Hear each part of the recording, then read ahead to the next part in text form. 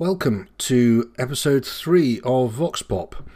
Today's episode we're going to be speaking to somewhat of a Twitter celebrity in the UK, Darren of Plymouth. Darren first hit Twitter fame during the Brexit debate and has since been heroically fighting his corner on the Twitter platform and on Facebook and on social media everywhere. Darren recently hit the newspapers as he decided to put his money where his mouth was and actually stand for office in his local ward. So without further ado, let's hear from Darren of Plymouth. I think it's probably best, Darren, if you just give us a little bit of a background as to who you are, what you do, and how I might have seen you, and we'll go from there. So my name's Darren. I'm a chemist. I'm not currently, I'm an ex-teacher, and I'm also known on social media as Darren of Plymouth. That's sort of my tag name, my brand name. I've got a reasonable following online, and I like to consider myself as somebody who's an outspoken critic of the current agenda and narrative that's being forced upon us. And I've still got a Twitter account somehow, which surprises me every morning when I get up. I'm like, oh, it's still there. How? Have you had any short bans or anything yet, or is it? I got 24 hours for calling Owen Jones a pansy. That was hate speech. Uh-huh. And then someone sent me a message online, and I'll excuse my language again in advance. Someone sent me a message calling, this is during the Brexit days, calling Tony Blair a cunt. And I said, no, he's a double, and I got 1 week for that. Even though I was replying to the message using the same language, I got 1 week for that. And I've been pulled on like some of my stuff on mask wearing and just mask wearing. I got like a 24-hour ban, but I've done really, really well. I've surprised. I've not been cold or been part of any of the Twitter purges so far. Yeah. Well, you just don't know, do you? It could happen any time. But it's I've only been on Twitter for last summer probably. I haven't been on long at all, and I managed to get a 24 or 48-hour ban almost immediately. But I appealed it and won it. I suggested that Keir Starmer should go take a long walk off a short pier. And they said it was inciting violence. Yeah. But interesting. I suppose that's you hope that that's not people. You hope that that's an algorithm. But I mean, when you appeal it, I don't think it actually goes through to a person. It just goes through to AI. Right. And they sort it out. So it's really a case of like using Twitter and any social media now is just, can you be smarter than the algorithms and use language and phrases that are suggestive of your idea or your point or your message without breaking the algorithm rules where they automatically give you a ban. I mean, YouTube, I literally every time I put something on YouTube, I get a strike. Strange times. I had a quick look at your YouTube account, which bring me on to, because you've done what a lot of people haven't done in the recent past, and that is to put your money where the mouth is and actually go and get involved in the democratic process. Which, well done to you for a start. And as an independent candidate, I had a quick look, and you came a close fourth behind all the main parties, so Conservatives, Labour, and Green. So, well done on that. It was a very the ward that I stood in was actually it had the highest turnout. It was the most hotly contested, and eventually it was the deciding ward for who the overall control of the council could go to. So the only thing I got out of it was a pat on the back by the local Conservative leader, and to see a really upset Labour candidate who I really didn't want to win. It's a terrible world to be in when you have a choice of two options, and you wanted the Conservative to win in the current climate as opposed to the Labour candidate. And that's the situation my city faced effectively. It's did you were obviously it's a local election, but were what were your primary? I know that there were some local issues that you ran on. Was it national issues too? Yeah, I mean, my whole reason for standing, I was sort of talked into it, or encouraged by a friend of mine, Danny Bampin, who also stood in the local election. So there was a group of about 5 or 6 of us independents with the sole aim of just trying to get rid of Labour primarily because they were ruining our city. So that was one of my aims, even if that wasn't written. But effectively, I wanted to wake people up with regards to what's going on with this pandemic, with the lockdown restrictions, with the destruction of small businesses, with the child abuse of our schools, in our schools. I wanted maybe people to just, the only thing I really wanted was to get my leaflet in a door so that at least, even if it was just one person would ask a question, a very simple question like, I don't know, why is the average age of deaths for COVID higher than the average age of all deaths? And these are the conversations I was trying to have as I was going around. So that was my primary aim. I was anti-lockdown. I'm also pissed off with the destruction of statues, the defacing of statues, and the narrative behind it that these statues and these symbols of this country and our past are racist. Yeah. And that was another conversation that was brought up to me on the doorsteps of the people that I spoke to when I was out campaigning. That particularly elderly people were pissed off with being called racist. Yeah. And with our Labour council that we had here, that was not just a national narrative. That was something that was coming directly out of our local council. And the rumour on the streets were, if they had got in power again, they were going to come for our statues. And we've got like Sir Francis Drake. We've got the issues with Sir John Hawkins Square, where the name's been removed and it still hasn't been put up, even though the Conservatives are back in power. That's something that Danny Bampin is fighting in the courts at the moment. And we've got other great monuments that are to our war heroes and to the people who fell in the First and Second World War. These places were all under a threat. So that was another reason why I stood. And ultimately, it was because I don't want people to be just voting for red or blue. And guess what they did? They all voted red or blue. It's frustrating, isn't it? Across the city. Yeah. And across the country. Across the country. And even when, I suspect we share similar politics. But when you said, you didn't want Labour in, but the trouble, you look at the national environment, we've had the Tories in for over a decade, haven't we, one way or another? And they haven't rode anything back. There's nothing that they've rode back that anybody else brought in. No, the left, Labour, are far more effective as opposition because they just scream and shout, and the controlling party, the Conservatives, they just concede a little bit. And it's just these small incremental steps that are allowing this woke craziness to take a real foothold in the structure of this country and how we live. And as a teacher who worked in a further education college up until the beginning of the pandemic in 2020, I was effectively cancelled for some of my non-woke beliefs and being an outspoken Brexiteer. I saw the indoctrination. I worked with actual confirmed Marxists. And some of the things that they were promoting with regards to climate change, to the transgender issue, the anti-UK, anti-British sentiment amongst staff, all Brexiteers were racist. I was called racist in the office that I worked with.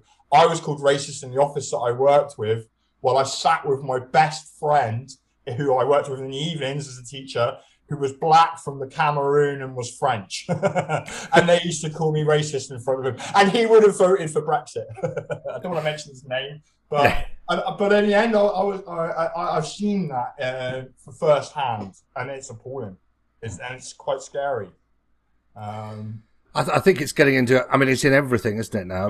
This you probably know something about this as well, but Gramsci and his long march through the institutions that was, some time way back now, but that he predicted. And I don't think anybody who's aware of what's happening could doubt that has pretty much completed now.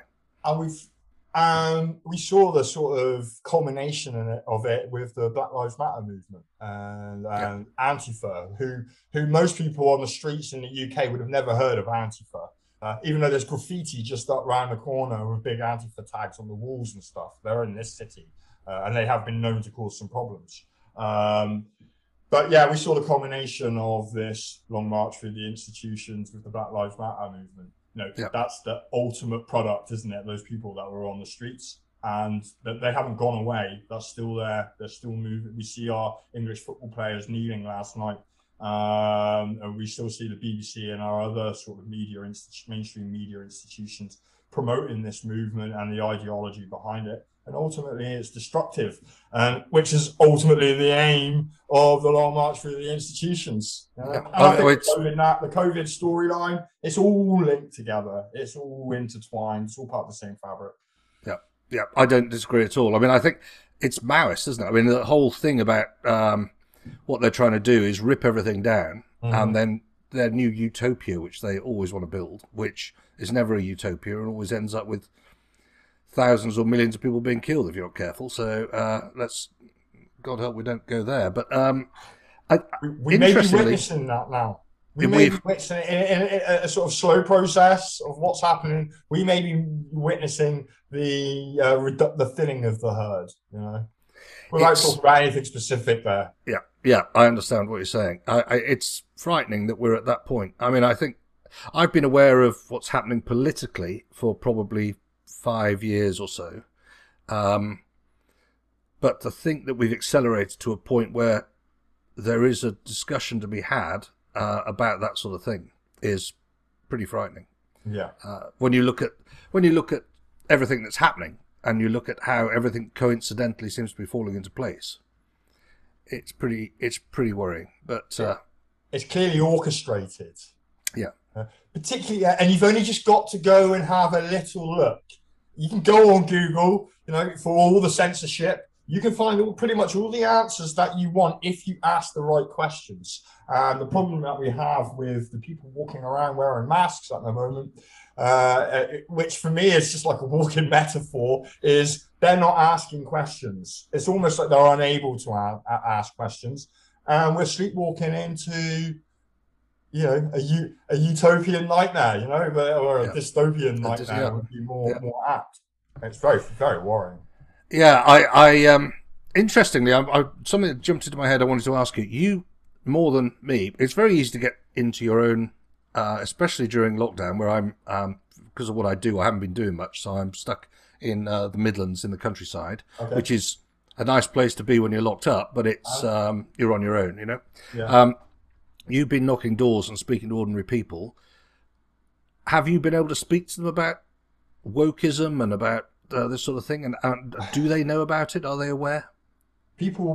Some people are aware, but a lot of people. So if you think of the public sector workers, NHS, education, other healthcare sectors, any sort of the charities and the social care sectors. So all of a sudden we're built, and then we've got on top of that the major corporations. So you think, Sainsbury's and Tesco's and Co-op and the banks and the financial sector and all the rest of it.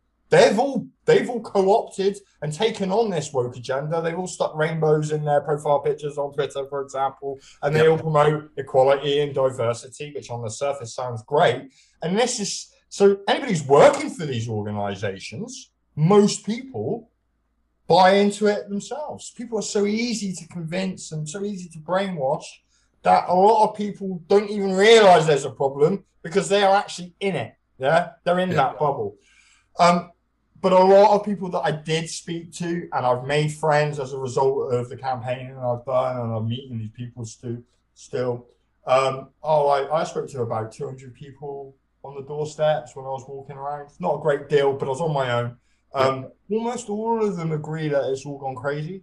Most people did not believe about the COVID narrative. Most people did not want the two main parties to be in power. And yet, that's the conversations I had. And when it came to ballot day, they still tick red or blue. I suppose the problem that we've got. I don't know if I really answered your question now, my friend. No, well, no, you. I mean, I think you were saying that the people you spoke to that they kind of got that it was all madness, but that I mean, if they're not going to, I was watching Anne-Marie Walters yesterday on YouTube, and she is obviously running in Batley for the Batley by-election, and she was saying in an interview there that the problem she's got is that people on the doorstep say, but things never change. I'm sick of all of you politicians. You're all the same. And she said, well, the irony is things will never change until you end up voting for somebody different. Yeah. And of course, everybody, and I'm guilty of this sometimes as well, you look at Conservative, Labour, and UKIP perhaps when UKIP was at its height. Yeah. And you go, and I voted actually for all three of those parties at some point in my life. Yeah, me too. And they look at it and they go, well, at the end of the day, I want to keep them out, which you said at the beginning, and so I'm going to have to vote blue or whatever. I'm going to have to vote red.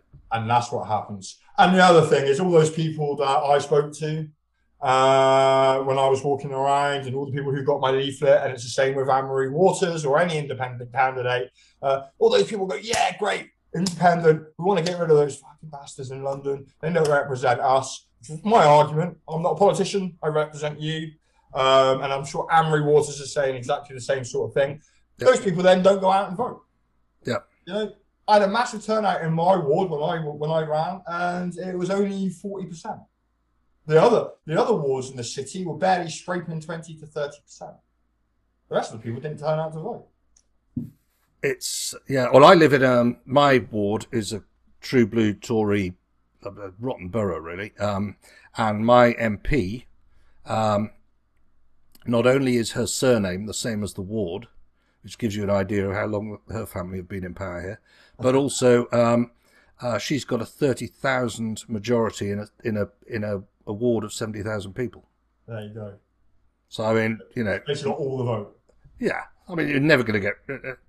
She's never leaving. So I don't know what we do about that. I get very frustrated with all of this. I don't know how we get past it. There is no solution, mate. I don't think. Yeah. So what are you thinking? Have you got any plans to do anything else? Activism or?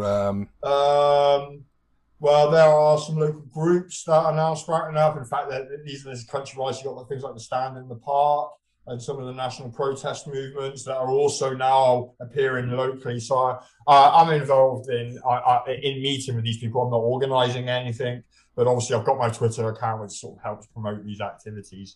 But again, I'm deeply suspicious that particularly like the big marches in London, they don't achieve anything. How much of this is organised by the establishment themselves as a pressure relief? That's, relieve some pressure in the system. Everyone goes home afterwards happy. Apart from 1 million people just walk past down the street.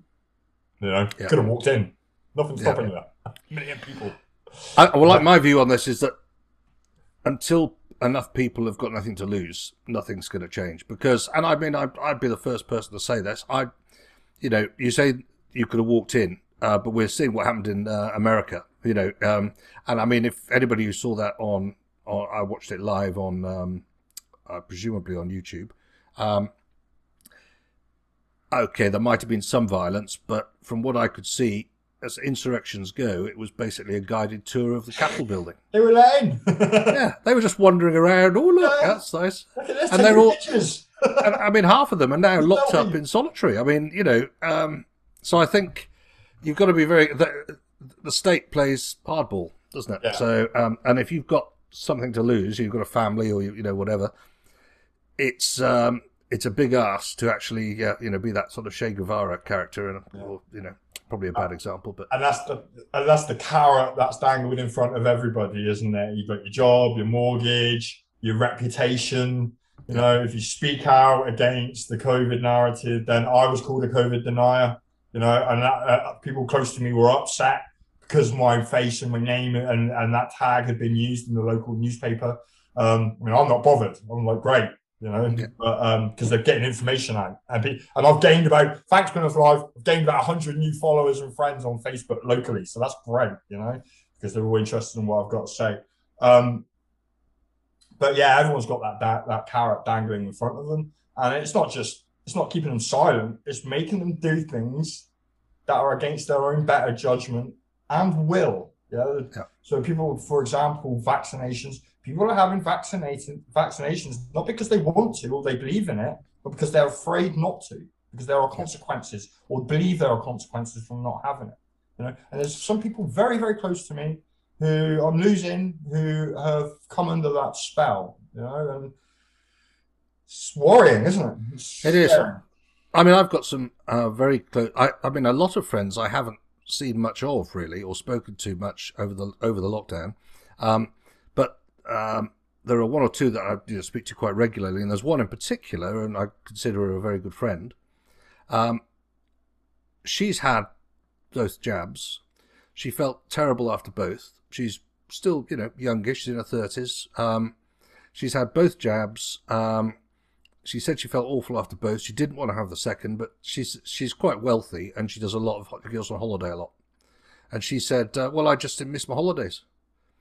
And I mean, I didn't say anything to her. I thought, well, it's your life; you can do what you like. But I just can't believe people are taking such a risk with their health just to go on holiday, and the evidence or to keep your job. And the evidence that is there now to say there is a genuine risk. You're now taking a chance with these vaccines, and all that information is being censored. Have you seen Dr. Malone's interview on Dark Horse podcast? Yeah. I've even downloaded a copy for myself in case it gets. It's only the 15-minute. I've got a 15-minute clip. It's all you need. It has everything in there, from censorship to the self-censorship of people, to the fact that people just go into a gate like a trance when you speak to them about any of these issues. If you try to show them some evidence to back up what you're saying, nothing there. And that's because people have literally been put under a spell. I think people have, it's almost like they've been to to one of McKenna's show, and he's got them on stage, and he's gone, look into my eyes. Right, these are the facts and figures, and you won't believe anything else, no matter what you're told. And then they've gone away. It's literally like that's what's happened. And I blame the TV, I blame the radio, and the propaganda. It's been that good. You could almost say there's something in the signal that's affected people's minds, without trying to sound crazy. Because there's no other explanation for it. I haven't watched TV. I watch Netflix, and I watch YouTube, and so I get entertainment from it. But I haven't watched television for over 6 years now. Okay. And I think I feel myself detaching from. I mean, there's still a lot of people that are on the same wavelength, but I think very much, that wasn't a pun, by the way, but there's basically there are people. I'm of the same view. I think that people that are watching the TV, that are absorbing it. I think I've got my old mum is still alive. She's nearly 80. She's of a generation of an age that she trusts the government entirely. Of course, she trusts the BBC. The BBC are, a bastion of truth. Yeah. And she's sort of right of centre or centrist or whatever in her politics generally, but and she sees all the madness going on, and she goes, "Oh, I don't believe that. Why is that happening? Why is this happening?" But she won't allow herself to put it all together. Yeah. And she, any time I try and have a discussion with her, I have to stop because she just gets upset because she's why? Oh, because this is the other thing. She says, "Oh, you're being radicalized." Yeah, you're a conspiracy theorist. Yeah, and I go, "Oh, God, Mom, look, it's there that the president of so and so said this. There's a video. Well, they could have made that up." Yeah, exactly what I had. How do you know that's real? How do you? I was talking something about Fauci's emails. So I've got everyone's. If they're available for you to download. I'm like, I've got all 3,000 of Fauci's emails. No, I haven't read them all. I've scanned through them just to confirm the things that I'm being told that are in there are in there. And how do you know? Oh, well, the mainstream media's also reported them. Yeah, but you said the mainstream media are liars. And I'm like, just can't win any. People just trying to rationalize everything, and they just won't look at the evidence. And I met some people like that campaigning who melted down when I said, "Hey, you do realize there's no pandemic at the moment? Trying to be careful." Yeah, I mean, the first person I spoke to when I went out literally had a meltdown on a doorstep because I said that. Yeah. And even though you're trying to show them evidence, won't look at it. I mean, it's insane. Yeah, it is. I mean, I when it first started, the first 2 weeks, and the only two people that I saw that were speaking up about civil liberties were Peter Hitchens and Brendan O'Neill. And they both seem very... And I actually, to my everlasting shame, I'm not on Facebook anymore, but when I was on Facebook, I replied to him and I said, look, I don't know whether he ever read it, of course, because he gets hundreds of replies, but said, I'm with you on virtually everything, agree with you on so much, but I really think you're overdoing it a bit here. If this is as dangerous as they say, what's a couple of weeks? And then probably within 10 days of the lockdown, when all of us, I noticed the sort of the propaganda leaking into social media, and I thought, this isn't going to be 3 weeks. This is going to be... They were right. Yeah. And they were so right, Hitchens and Brendan O'Neill. Yeah, but even Hitchens has gone and said, "Oh, I want my holidays." Yeah. Go on, roll his sleeve up. I think I got retweeted by him the other day. When he wants to make a point, he's all sort of grabbed some sap that's made a comment and retweet him out. You're the lamb of the slaughter. Yeah, you got that. I got that. Yeah. Hey. Fame at last. And I generally support him on most things, but he pinged this thing out. And I replied, but he didn't feature that one, which was basically, look, you can have if you want to have the vaccine, it's your life, you can have the vaccine. But if you're going to be such an exponent or proponent of what this is all about, and that it's a loss of our liberties and all the rest of it, then what pissed me off was that he then basically declared surrender. Yeah. On behalf of everybody else. Yeah. So, well, it's all over, it's done, so I'm going to have it anyway because I want to go on holiday. We can't win, may as well just have it. Well, I didn't say you could declare surrender. That's like Winston Churchill turning around and saying, well, okay, we've lost. Yeah, just do that now. But anyway, he can do what he likes, and he's done an awful lot more than I've ever done. But I mean, I was pretty disappointed with that. Are figures like Peter Hitchens or organisations like Talk Radio and the new GB News that's been launched with Andrew Neil, are these people, are they controlled opposition? Yeah, and that has to be seriously considered, because if you watch Talk Radio, they have all sorts of guests on, people who are really opposed to the lockdown and know what's going on. But the minute, say, they get anywhere near the PCR testing, an advert comes in. Or Mike G interrupts Tony Buxton in a 12-minute segment. Twice she tried to talk about PCR tests and the false positives, and twice she got interrupted or cut off.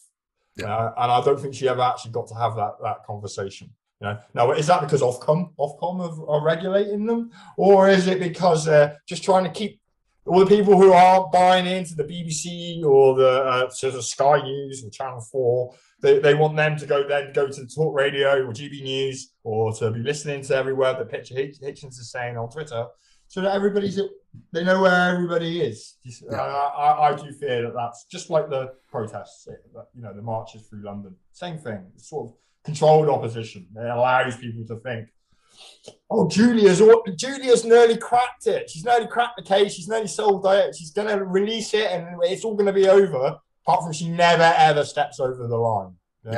Ever. I mean, I think it's fair to say that Ofcom, they are clearly bound by Ofcom, but I agree. And also, I mean, they take the same shilling from the government in terms of advertising because they're a business. Yeah. So in between every single... until recently, where they've changed the way they deal with adverts, you were hearing adverts that were exactly the opposite to what they'd just been saying. It was all the government adverts, I suppose you can't blame them for that because they need to get the money from somewhere. But yeah, I agree. I mean, I think some of the presenters probably are of a like mind. I think that Mark Dolan is probably really pissed off with everything. Yeah, and Dan Wooten before he moved. Yes, Dan Wootton and to some extent Mike Graham, although he does tend to flip flop a bit. But I mean, I don't know about Julia Hartley-Brewer either. I don't. She talks it great. She does a great talk. She's putting the tweets out, but she's still pushing the vaccine every 5 minutes. Well, it's very easy to be. Yeah, and it's critical. It's easy to be critical of these people when I'm just sitting at home and what am I doing? But I mean, I do find that Julia in particular, on everything that I've probably listened to her for a couple of years or so, since the lockdown started, really, I suppose. And I was obviously aware of her before. And she's always seems to be 6 months behind on everything. Not everything, but on lots of stuff. The lockdown being a case in point. You know, she was all for it. Okay, I was for like 10 days. Then it seemed pretty obvious to me what was happening.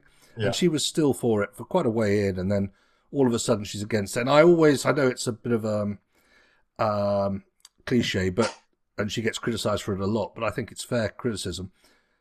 A lot of this is because she just wants to go on holiday. Yeah. And she's... Yeah, and it's true. It's very true. She loves to post her holiday pics online, doesn't she? Yeah. When we're locked down over Christmas. No, exactly. Yeah, in the Caribbean, sitting in the Caribbean. You know, fair play if you could do it, but yes, it was... I don't know. Anyway, it's easy, I suppose, to criticise. What I do think is...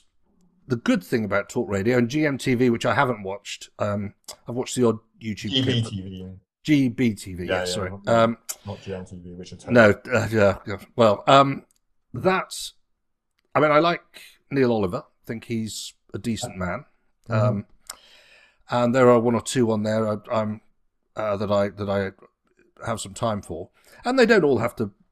I mean, I don't suppose they have to. You know, they don't have to align with me on everything, but they'll be glad to hear. But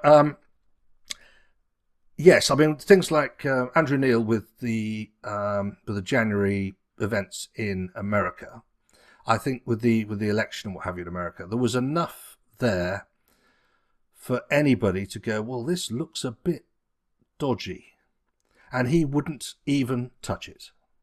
And that for me was I thought, right, okay. Yeah. Because I've had a lot of respect for Andrew Neil. I think he's a very good and effective journalist, very well researched, really good interviewer. Yeah. But when he wouldn't even touch it, I just thought, right, okay, well, that's changed my view. Douglas Murray was the same. Yeah. You think, come on, Douglas, you're a smart guy. You know, I say Andrew Neil, come on.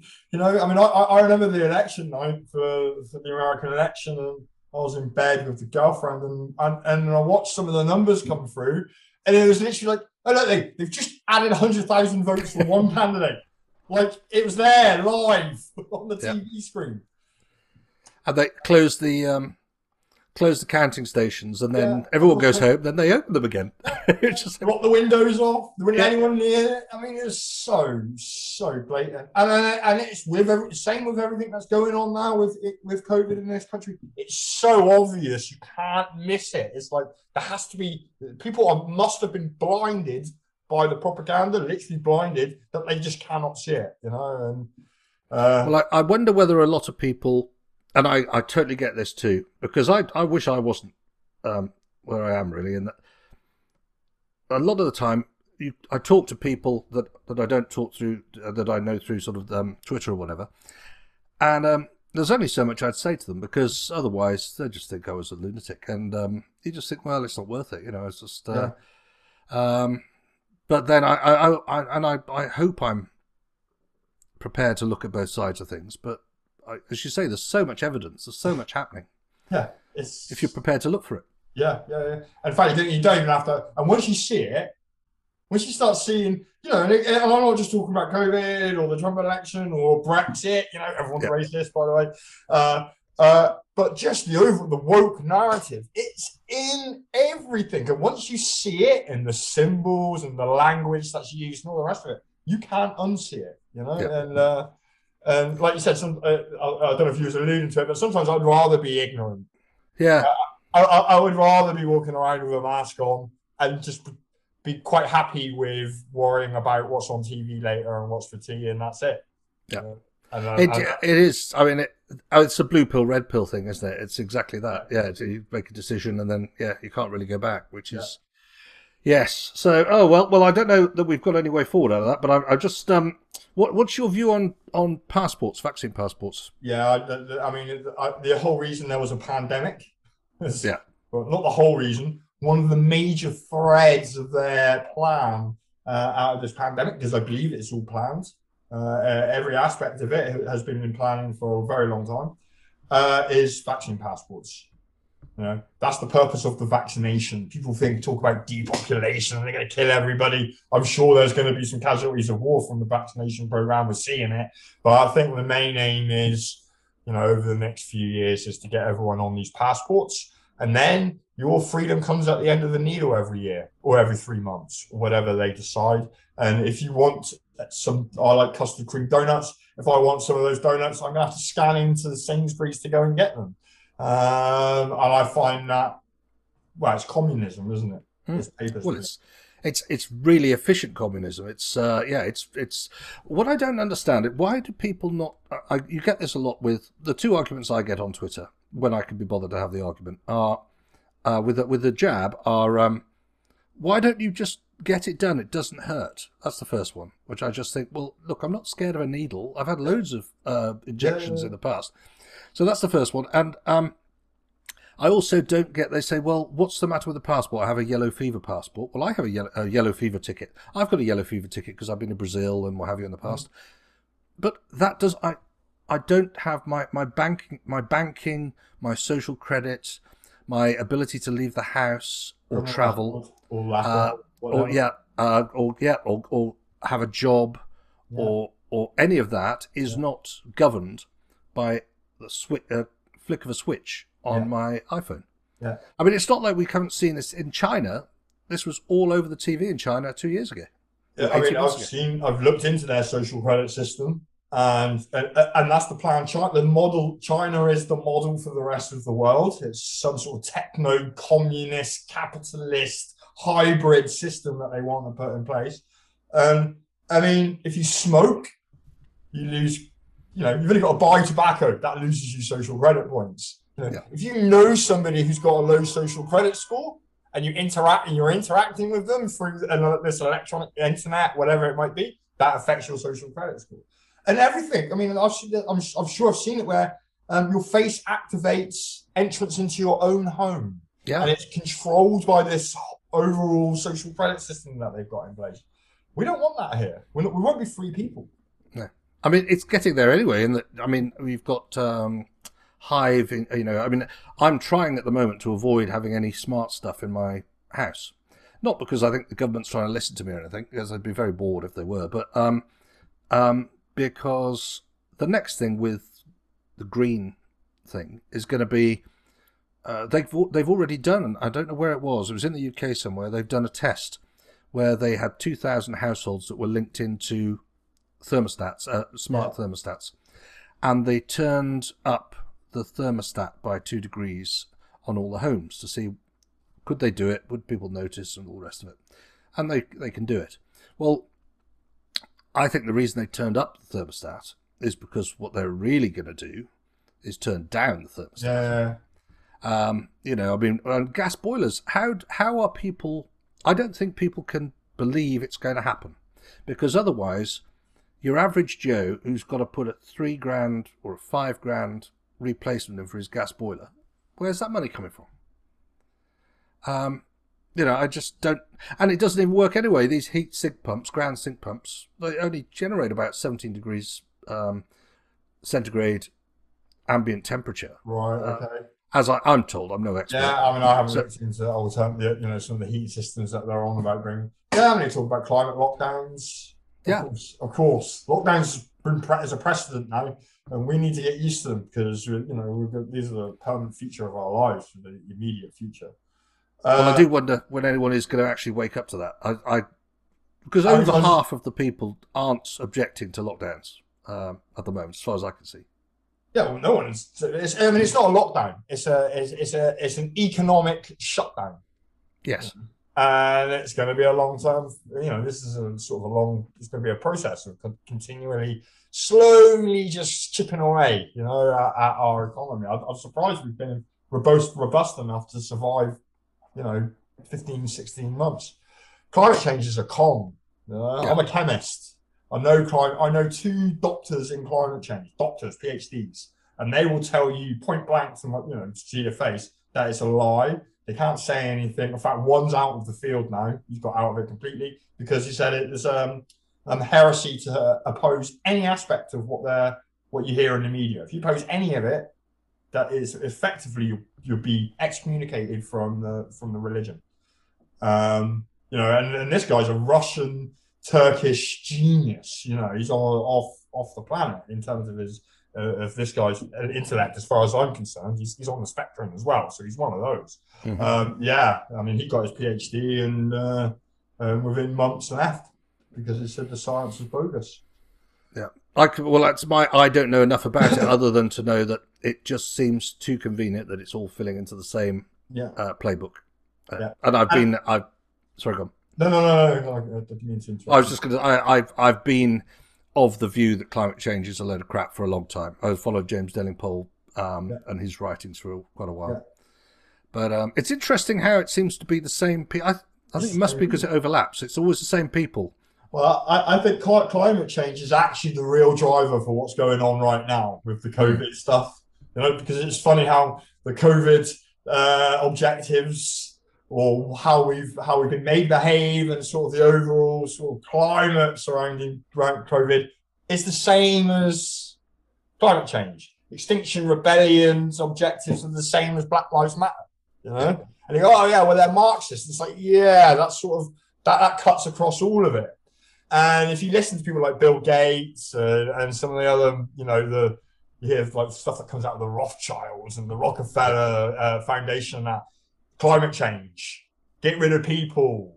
Yeah, we need to stop destroying the planet. Yeah, we want to make a beautiful place for everybody, but we need to get rid of the people. And you've heard this conversation, and they've done it like in TED Talks. Bill Gates has done it in TED Talks. He's talked about which number can we reduce, and he's laughing about population.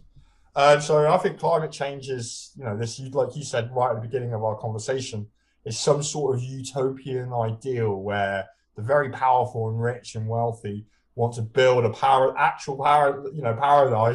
and we'll all be in the cities. Yeah. It's what actually changed my mind on the whole lockdown thing was about 10 days in.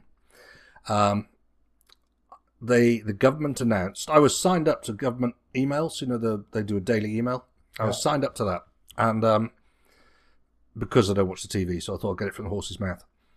And there was an announcement 10 days in about what they were doing to deal with all of this problems with COVID. And they said they're going to spend £2 billion on cycle lanes. And I just thought, what? You want to build cycle lanes in 10 days into the first major pandemic we've had in 100 years? Yeah. That does not make any sense at all. Yeah. And that's really when I realised what was going on. I started following it when it first appeared in China, and I believed it.